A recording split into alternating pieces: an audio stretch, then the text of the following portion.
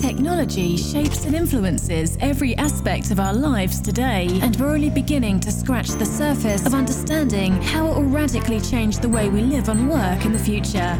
Coming up. Hello. Wikipedia's Jimmy Wales. It's Michael Ainsworth. Hello. Hello. People, I think and hope, are beginning to slow down a little bit and actually consider something before they share it. But obviously, fake news and sort of hyped up stuff still spreads like wildfire. I have a story about myself where I nearly shared fake news. And basically what happened is I saw something came across Twitter, Facebook, somewhere, and it was a very cute story. It said that scientists have finally determined that what we've all suspected for years is actually true, that if they were big enough, our house cats would eat us. Of course, we all love that. You're listening to the Future Rhythmic Podcast with Michael Ainsworth, a Nokia original series.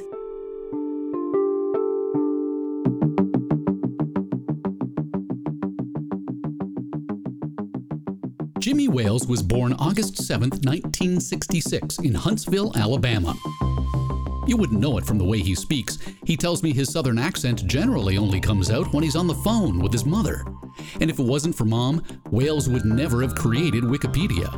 He grew up with a lot of books in the house, but a ringing doorbell in his early childhood changed his life. His mother made the decision that day to buy the World Book Encyclopedia from a door-to-door salesman. In today's upside-down world, Wales isn't a fan of lies. In particular, he's not a fan of lying politicians.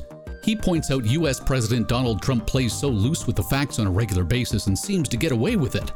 Wales, however, doesn't blame the state of truth today on Trump or Kellyanne Conway, who infamously coined the phrase alternative facts.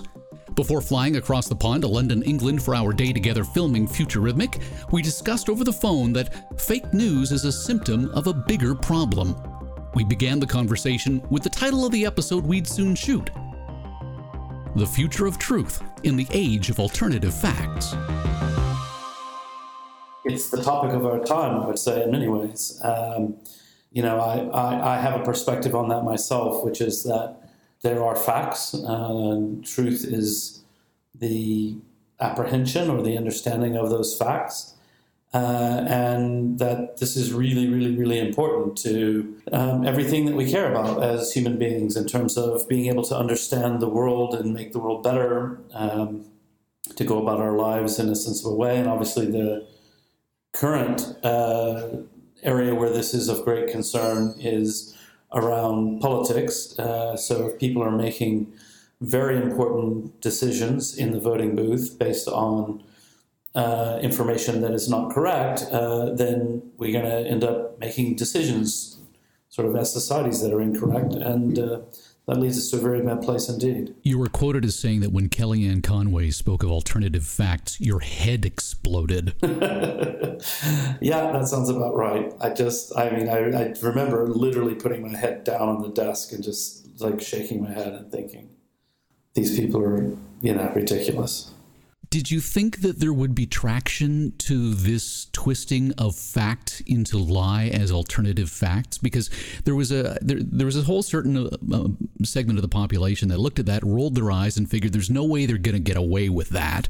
But it feels like they have. Yeah, I think it's a very curious kind of situation, because I think that the feeling people have, there's been a real drop in the trust in institutions of all kinds. So a drop in the trust for media, traditional journalism. There's very low trust in politicians and so forth. And people do feel that they're being lied to all the time. And so I think that it's, it's not so much that they think it's okay to lie. It's just they don't see that anybody's telling the truth. Now, I think they're wrong about that, but it does mean that if somebody is known to be lying all the time, it's a very common reaction to go, well, of course, they all lie. It's a politician. So what? But how does truth survive in the age of alternative facts if we've decided to be tribal and partisan about it? Well, I don't think we have decided that. I think we've got certain problems in the world that are, clearly issues that are driving some of this this stuff. So, I mean, one of the things we have is the prevalence of the distribution of information via social media. And so what that has meant is that people are, and the business models, when we have a advertising only business model, I find that very problematic. And I don't think we really understood how problematic that was a few years ago, just in terms of it puts incentives in front of publishers, incentive in front of platforms to just maximize the amount of time you're spending on a website, or maximize the time, the total number of clicks to a news story, which then doesn't really give the incentive to speak the truth and to build a brand that's based on trust in your customers who are paying your bills. But it just drives a race to the bottom in terms of inflammatory headlines. Truth gets lost in the shuffle because, hey, if it's a really good story and it gets people to click and read long enough to see some ads, then that's okay. And so I don't think that there's anything that's fundamentally changed about human beings. Human beings are no more or less tribal or stupid than we have ever been, which is, always we're a very mixed bag, human beings. But we've got certain business models that are driving us in the wrong direction right now. And I think that, we're beginning to see some hope around changing those things. People are dissatisfied, when they've lost trust in the media. That doesn't mean they don't want quality media. It just means they don't feel like they're getting it. So suddenly people are beginning to realize, like, hey, actually, the stuff that's coming over the transom that is inflammatory and gets me to click isn't actually helping me understand the world. And so I see, things like the New York Times has their number of digital subscriptions has gone from 1 million to 3 million plus in just a few, couple of years' time. And that's huge. That means people are saying, actually, it's time to pay for news. It's time to pay for quality. I wonder how much the rest of the world is like me, because once Donald Trump was elected, I made a conscious decision to redirect my budgeted media funds away from the cable bill. I cut the cord, and it gave me about $100 a month that I could redistribute. And I redistributed it among a variety of different news sources, including the New York Times, explicitly as a means of saying, I believe we need to fight back against alternative facts and this U.S. administration, and we need to hold these people to account. Do you get a sense that the 1 million subscriptions to 3 million subscriptions was that sentiment? I think a lot of it was. I mean, I certainly would say I don't think it was because they finally figured out exactly how to tweak the paywall to get the magic number of free articles versus when you have to start paying. Obviously, people have been working on that for a long time and making some progress. It is a real change of mood of people saying, you know what, this is getting to be ridiculous. And, one way I joke about this is just say what you will about Donald Trump, he sells a lot of newspapers. And a lot of late night jokes and all of that kind of stuff. A lot of stuff, yeah. But and there is concern. Obviously people are very upset about having a president who blatantly lies constantly with absolutely no sense of, I can't think of a single time ever when he had to, sort of retract a comment or roll back something. He just barrels forward, And in the past, if a politician lied, let's just say, and they're caught lying, they would either pretend that they had merely misspoken or made an error, or they would, apologize, or they would double down or whatever. It's much more of a normal set of things. This is upsetting to people. But the question is that transition, is that big surge we're seeing in people willing to pay for news and subscriptions, if that's solely a Trump phenomenon, that we haven't really fundamentally changed our minds about this, then, later on we may end up in 15 years' time with digital subscriptions in the New York Times having slumped back down to 1 million because whoever's in office then isn't upsetting everyone nearly as much. And then we haven't really solved the problem. I'm hopeful that that's not the case. I'm hopeful that we're actually building methods for people to pay. I like to give this example of magazines. So there was a period of time in my life where probably for about 10 years, I didn't subscribe to any magazines, not one.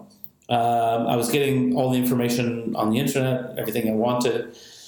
And then suddenly when Amazon Kindle exists and starts offering magazines, and it's an impulse purchase for me to say, oh, actually, I'm interested in boats. That's what my hobby is. So I buy 4 or 5 boat magazines every month, and I do it on Kindle. And I'm subscribed to 4 or 5 boat magazines. And so, suddenly I'm paying for content. I'm paying people to write, quality content about boats rather than just depending on what I can find for free on the internet. And that's because the payment method got easier. And I think that kind of thing, the app ecosystem and so forth, means that, actually it's easier than it used to be. I mean, one of the biggest barriers to people paying for news in the past wasn't the money nearly as much as it was just the burden and the effort of doing it. I mean, the truth is, I don't know anything about you, but I bet you if you wanted to scrape together $100 a month and you didn't want to cut your cable, you would have been able to find $100 a month, but you didn't because you weren't upset enough yet, Right. So that you were lucky because you actually had a space open up in the budget. But frankly, had you been upset enough, as we probably all should have been about 5 years ago, we could have all diverted more money to it back then. And, it does make a difference. So. It brings back to your point about the business model of news. So first, what I'm hearing is you are placing a certain amount of blame on the state of truth and alternative facts in the media's lap. So with that, I've always believed that media needs a benevolent benefactor to take the day-to-day financial constraints off the front burner for journalists and make it remove it from part of the decision-making process. What do you think? Yes. So I think that's great. I think 2 newspapers that I really admire, which would be the Guardian here in the UK and St. Petersburg Times in St. Petersburg, Florida, where I used to live.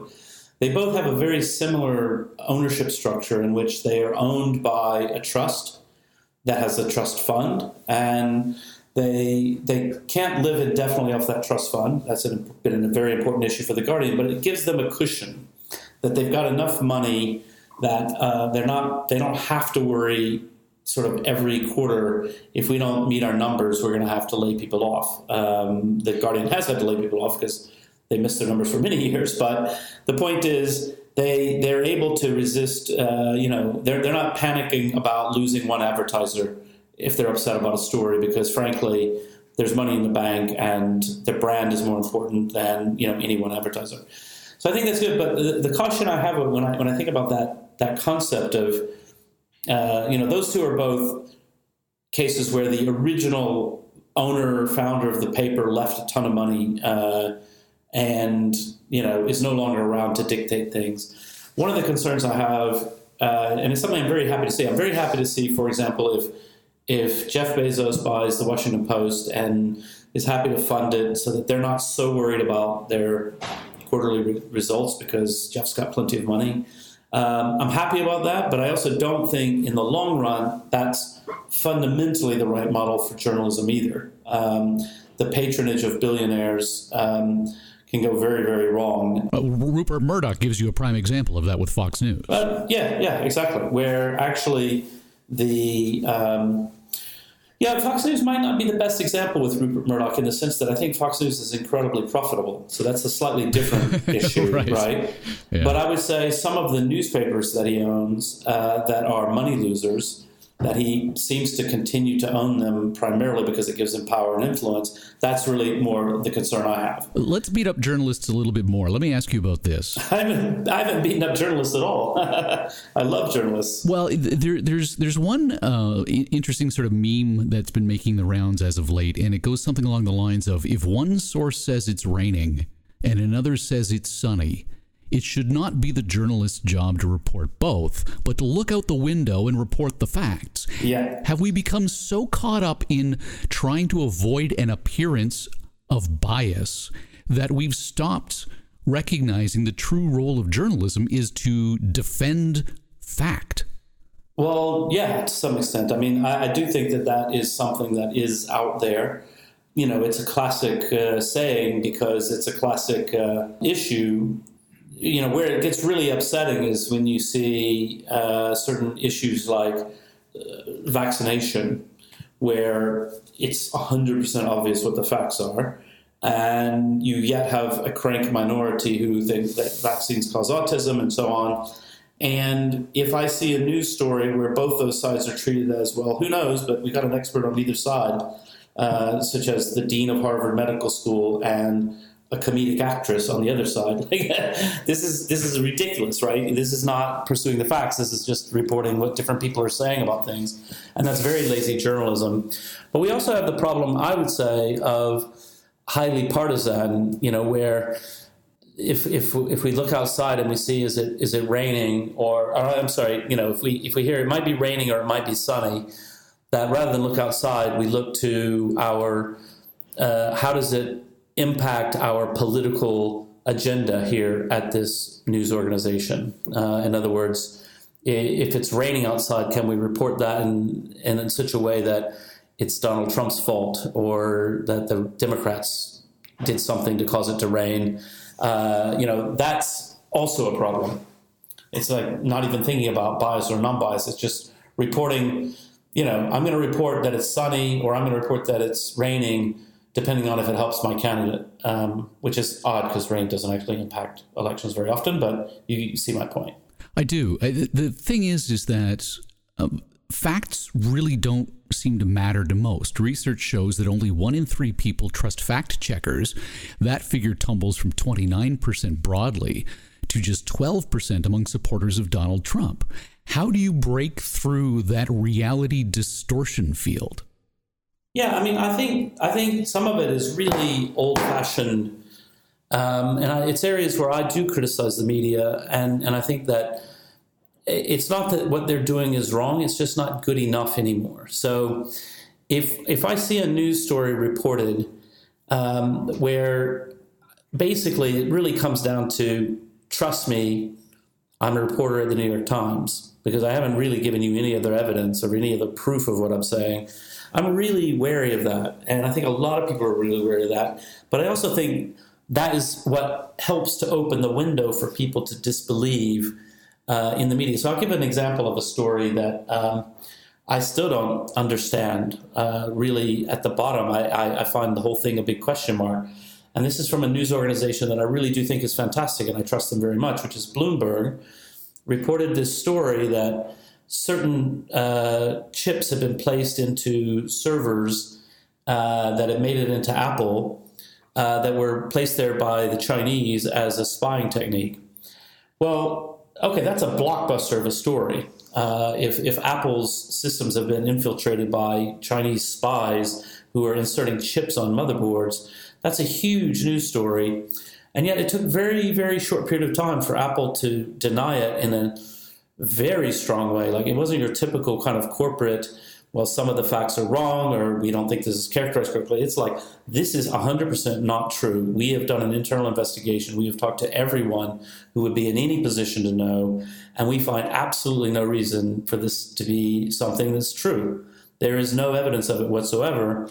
And Bloomberg, as far as I know, I haven't kept up with the story recently, they didn't retract it. And they also didn't say, well, look, here's the proof. They just said, we stand by our story. And it's like, okay, well, I actually believe Apple in this case. I'm not sure who to believe. I wouldn't think Bloomberg would make things up out of thin air. They're not a clickbaity news organization. On the other hand, it's not good enough. And if you're reporting a story that somebody is absolutely flat out denying in such a strong way, you're going to have to prove it to us. And so that's the kind of thing that, you know, if I'm a Donald Trump supporter, and I do look at the news kind of through this lens quite a lot. One of the things I like to do is there's a subreddit group called The Donald. Yes. And I visit there every few weeks because I just like to read and sort of think through, what are people saying? What are people thinking?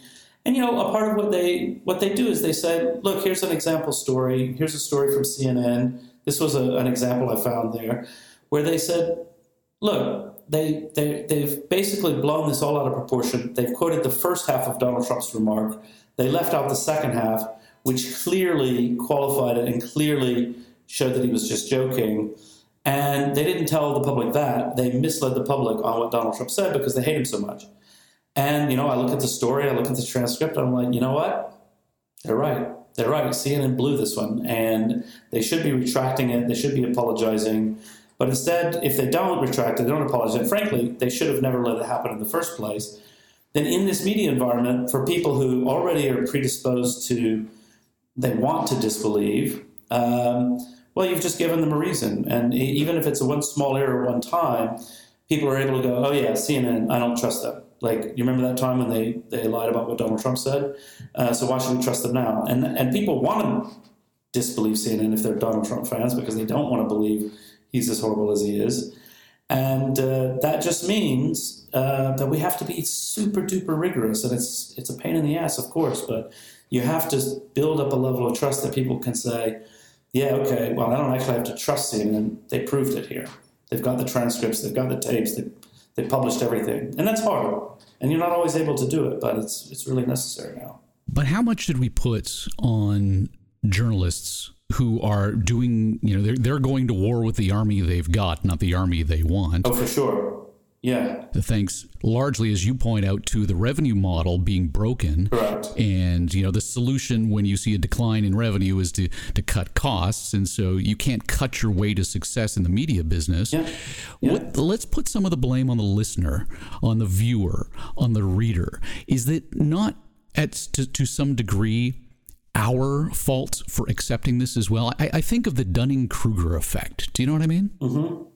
Yes, I do, yeah. Someone who knows less about a given subject is more convinced they know what they're talking about than someone who actually has been doing the research. Yes, it is true. And I mean, I always take great pains to point out, I think there are some fantastic journalists out there working. And I, in general, think journalists do a great job. Obviously, there's a few bad ones, but that's true of any profession. But the real issue is around the business model being broken and the incredible financial pressures that they've been under.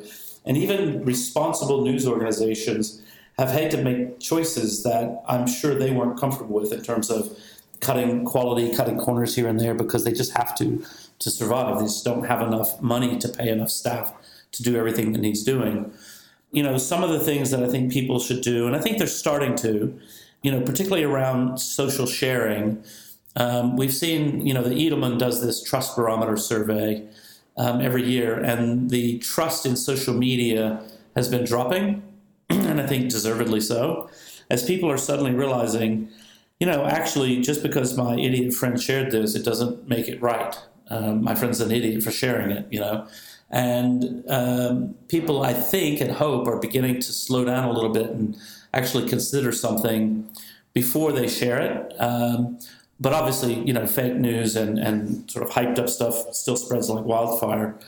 I have a story about myself where I nearly shared fake news. And basically what happened is I saw, something came across Twitter, Facebook, somewhere, and it was a very cute story. It said that scientists have finally determined that what we've all suspected for years is actually true, that if they were big enough, our house cats would eat us. Of course, we all love that. And so my daughter has cats, and she loves cats, and we love to make jokes about the cats, like that, they ignore you or whatever. They're cats. They got a personality, and then people love that personality. And we all do suspect, I wouldn't try to pet a lion because it would probably eat me. And if this cat was big enough, it'd probably try to eat me. Well, so I nearly shared it because it's cute and it's probably true or whatever. But then I thought, wait a second, what does that mean? How did they prove that? And so I looked at no cite to the study. Finally, one scientist's name was mentioned and a quote that didn't actually confirm the headline or the meat of the story. Googled that scientist's name, found what I think is probably the paper, which was an examination of the personality traits of various types of cats, lions, cheetahs, house cats, and so on, and pointed out that there are very similar personality traits across them. There was nothing in the original research that said that the cat would eat you. Right? That was an extrapolation. It was cute and made a viral story. So it's cute and it's a viral story. That was pretty harmless, but I was actually really glad that I paused and didn't share that because I was about to share it on social media, and it would have been embarrassing for me to be sharing something that was completely fake. And recognize as well that had you shared that once, your entire reputation would have come crumbling down, much like the CNN for trumping up a particular story, or the New York Times when they get something wrong. All it takes is one. And next thing you know, you are no longer a credible source. Is that the world we want to live in? Well, no, and actually, I actually suspect I could share stuff like that, and if I did enough of it and it was horrible enough, I might be president. So, okay. I'm not sure how damaging it is because people are aware. Like if a friend of mine shares something like that, in fact, a friend of mine did share something like that. They shared exactly that. And this was about a week after I had done my homework, and I didn't think, oh my God, this person can never be trusted again. I thought, almost happened to me. I sent a private message saying, oh, by the way, I checked that out. It's cute and I liked it, but it's actually not true. And then she removed it. But I think people are aware we're awash in a sea of nonsense, and, mistakes will happen. Let's come full circle back to why it is that you say you're beginning to see some hope. How is it we are going to fight fake news and alternative facts? Well, I think the biggest thing that we're seeing is, the rise in subscriptions, the rise in people willing to pay. I was on the board of The Guardian for a while, and during that time, they really ramped up their efforts to get reader revenue. And that's been very successful for them. They've cut their losses substantially, and they're actually getting a substantial amount of money. And, if you read The Guardian at all, you've seen it at the bottom of every article. They basically say, hey, why don't you give us some money because, we're trying to live here. And that's working for them. They're taking a page from the Wikipedia playbook. Yes, well, I always say they were working on that before I got there, but I could take part of the blame or the credit for saying to them, just ask people for money. Like, they love The Guardian. Just don't worry about museum admissions or tote bags. They really just want to give money to The Guardian.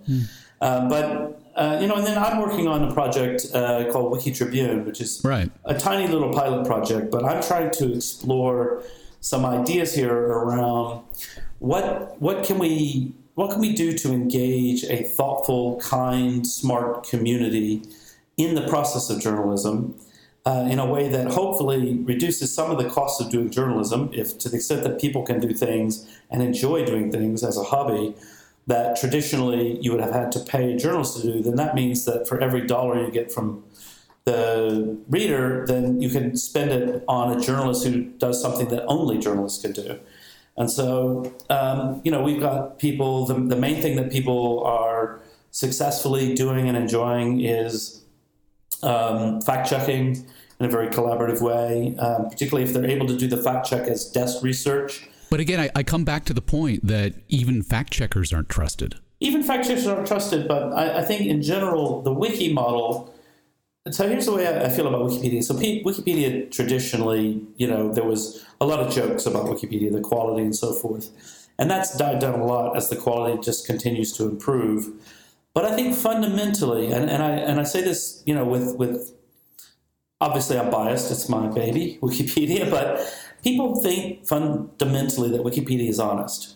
They know that sometimes we get things wrong, that it's hard to do research, but people don't generally think that we're publishing fake news or trying to trick anybody or have an agenda. And I think they're right about that. And like one of the things that I saw on the Donald was somebody was complaining about a CNN, headline. CNN said this, and somebody said, something like, I wish I could go in and edit it. What we really need is a Wikipedia for news. And what they meant was, if you see something completely wrong in Wikipedia, you just edit and fix it and give your reference, and the world's a little bit better. So I do think there is a certain amount of trust that people can trust a process. And obviously the wiki process is imperfect. I don't mean to pretend that it is. But it's another piece of the puzzle, to say, yeah, actually, if we're writing... It's very hard in a wiki to be consistently biased in one direction because it annoys enough people that they come in and say, actually, come on, we're going to edit this and change it back the other way. So since you spend time on Reddit, you clearly have seen at some point the meme of the stick figure holding up the sign in front of a politician in a crowd. Yes. That reads... Citation needed. Yes, exactly. How do you feel about that? I loved it when I first saw it. Actually, I was like, that is classic, and it's also kind of a fun thing. I know the person, a community member, who first created the little template that we used to tag and kind of wrote that expression, citation needed, which at the time, I don't think the expression even existed really, it wasn't an expression. And now it's like world famous, citation needed is just like a thing you say if you think something needs to be backed up better. That's kind of fun. See the future. Listen to what's next. Read about world-changing ideas, all by visiting futurerhythmic.com. The Future Rhythmic podcast with Michael Hainsworth is a Nokia original series.